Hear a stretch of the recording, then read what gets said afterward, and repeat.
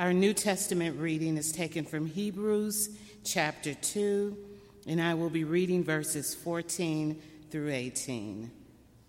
Again, Hebrews chapter 2, verses 14 through 18. Brothers and sisters, let us continue to prepare our hearts to hear and receive the word of the Lord. Since therefore the children share flesh and blood, he himself likewise shared the same things, so that through death he might destroy the one who has the power of death, that is, the devil, and free those who all their lives were held in slavery by the fear of death. For it is clear that he did not come to help angels, but the descendants of Abraham. Therefore, he had to become like his brothers and sisters in every respect, so that he might be a merciful and faithful high priest in the service of God, to make a sacrifice of atonement for the sins of the people, because he himself was tested by what he suffered. He is able to help those who are being tested. Church, this is the word of the Lord. Thanks be to God.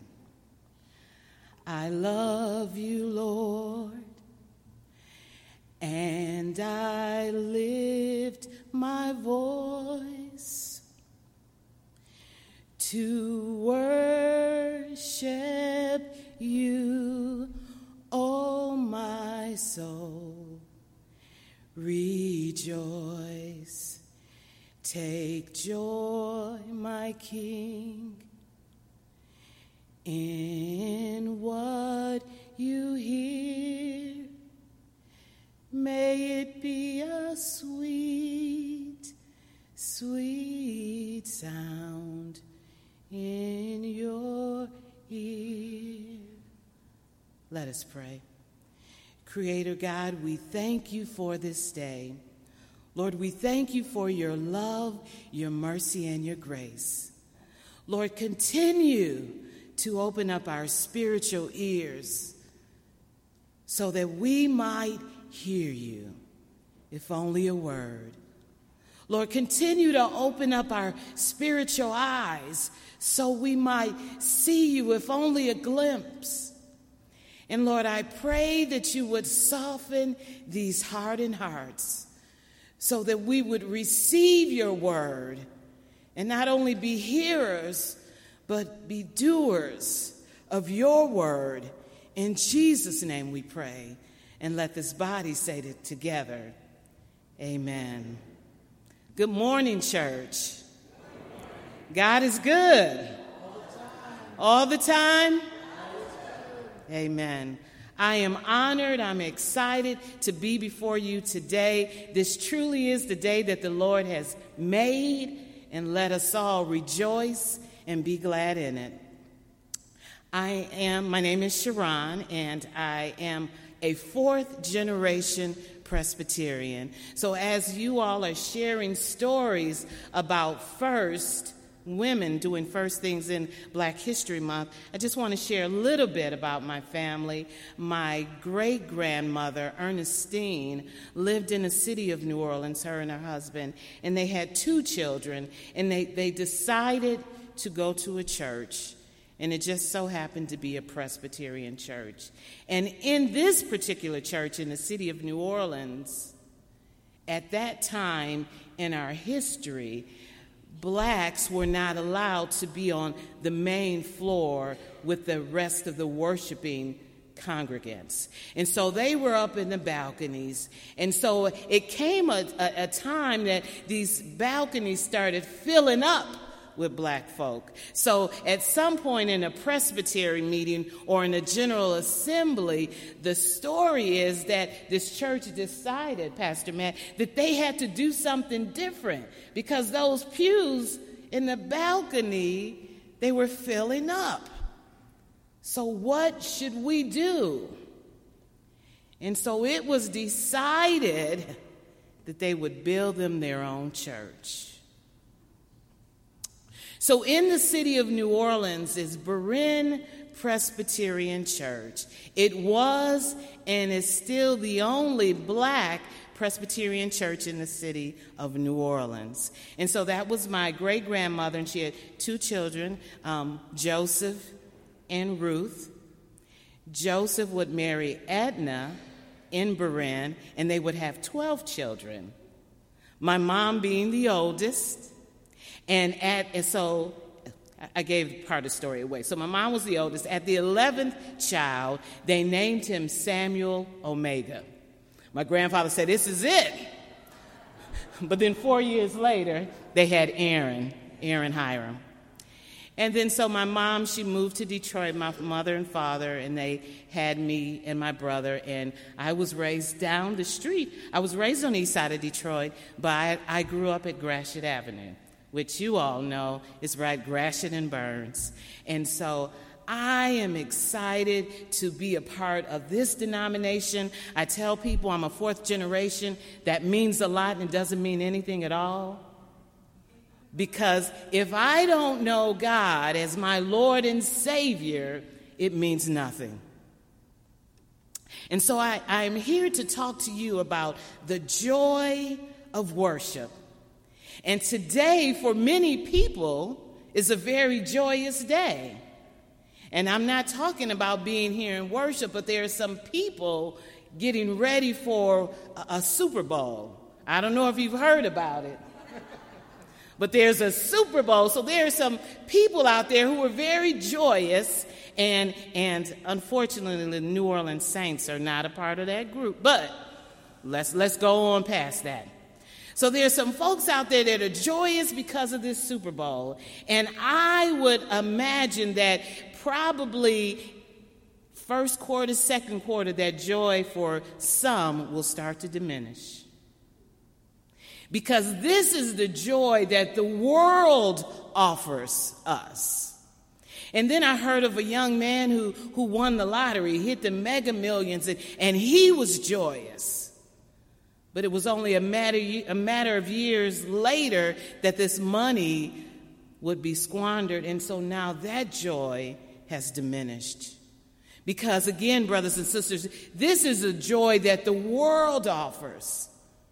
So when you read in Scripture or you look in your bulletin, the joy of worship, I'm talking about a joy our God offers. And that joy is eternal.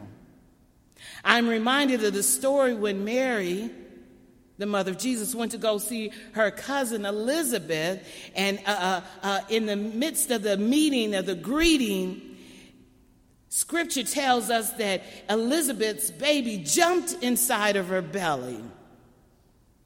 Just being in the presence of our Lord and Savior causes a certain excitement. And I know that we are, or not all of us, but the Presbyterian Church is known as the frozen chosen. And some of you, I know, embrace that a lot. But I'm here to tell you that when you're in the midst of our Lord and Savior, there is a certain joy. And you don't have to leap up out of your seats, because I know, because I've been around a long time, that the spirit inside of you is leaping. I'm reminded on that road to Emmaus, after Jesus had left them, the brother said, "Didn't our hearts burn when he was with us?" Church, there is a joy, there is a burning sensation when you are in the midst of Jesus, when you are in the midst of our Lord and Savior. There is a joy that happens. And so we are gathered here in this worship service. And so when we gather, we're here for different reasons. Somebody is here because their spouse said, "You know, this is what you have to do on Sunday morning." Somebody is here because you knew that they were going to sing your song, or you're in the choir and you have to sing this song. Somebody is here because they're empty this morning and they need to be filled. Somebody is here because they're on fire.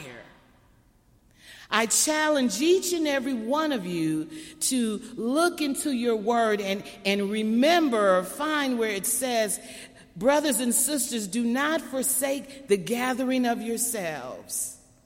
It is Jesus. It is our Lord and Savior. It is God who invites us to worship.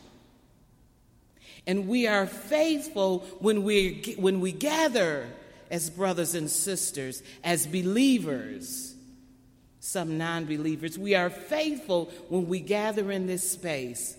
But this is not the only place where we worship. Amen? When we leave this place in our cars, we worship. When we're at home in our private spaces, we worship. When we're on our jobs, sometimes we worship. The scripture says, I will bless the Lord at all times. His praise shall continually be in my mouth. So I challenge you to worship God always. And so if we are in the midst, we're in a different time, church. We're in a time when the church is being challenged. We are the church. Scripture says that the church is the body of Christ. And God has appointed Jesus as the head of this body. So there's a rumor out there that the church is dying. And therefore, folks are losing their joy. And I would challenge you this morning and tell you that the church is not dying, that we serve a living God. Amen? I've been in church a while, and I've been in some services, I have to admit, and this is the point where I say, warning, I'm about to step on some toes. I do that, step on some toes. You know, like if you're dancing, you're doing a tango, and every now and then you might step on a toe, so I'm going to step on a toe. But sometimes in the church, it may be difficult to discern if we serve a living God or not. On Sunday morning, I'm like, am I in a funeral or am I in this worship service? Meaning, are we a Good Friday church that we're still mourning a Christ that is on the cross? Are we resurrected? Are we serving a living God? Church, we serve a living God. Somebody say amen.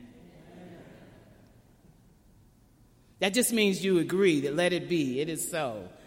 We serve a living God, and that is good news. Tap your neighbor and say good news. Because that's what folks are wondering. Where is the good news? Our pews are not full like they used to. Don't worry about that. You do what God has called you to do.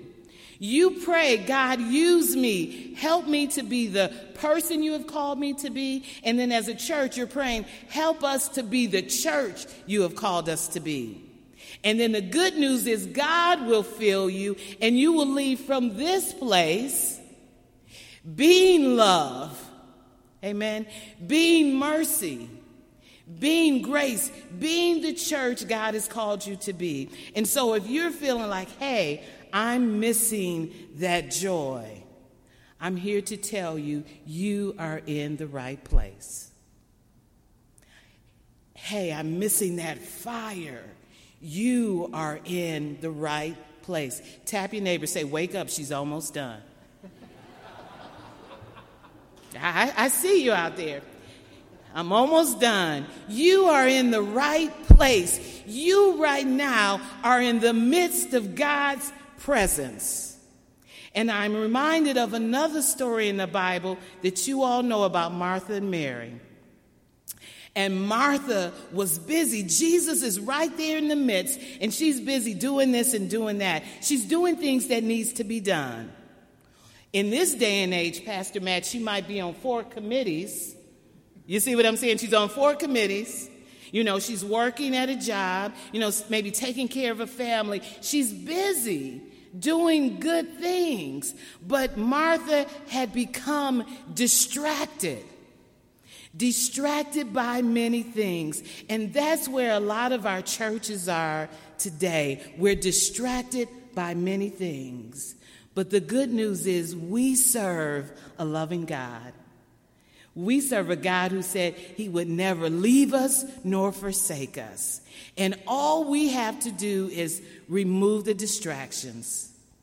Church, I challenge you to go to that quiet place and spend some time with your Lord and Savior.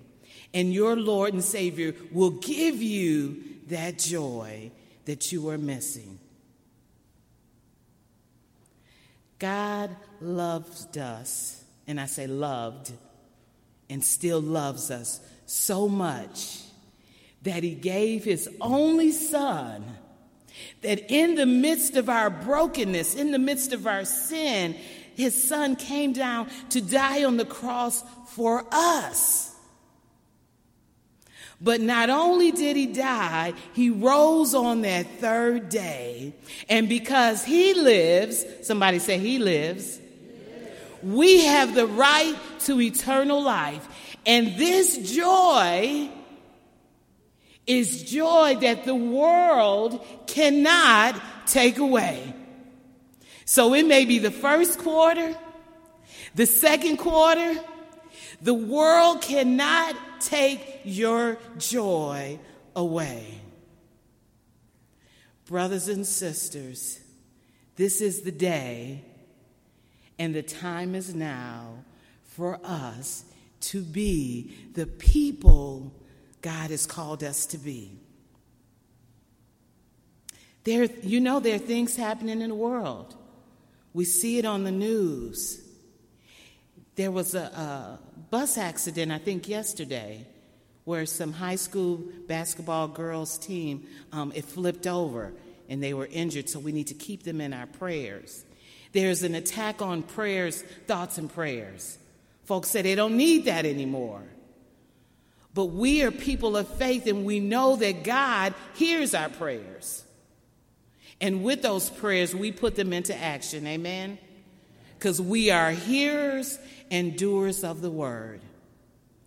Church, the day is today, and the time is now to be the church that God has called us to be. And there is joy in that. Don't miss out on it. It's all for you. Amen.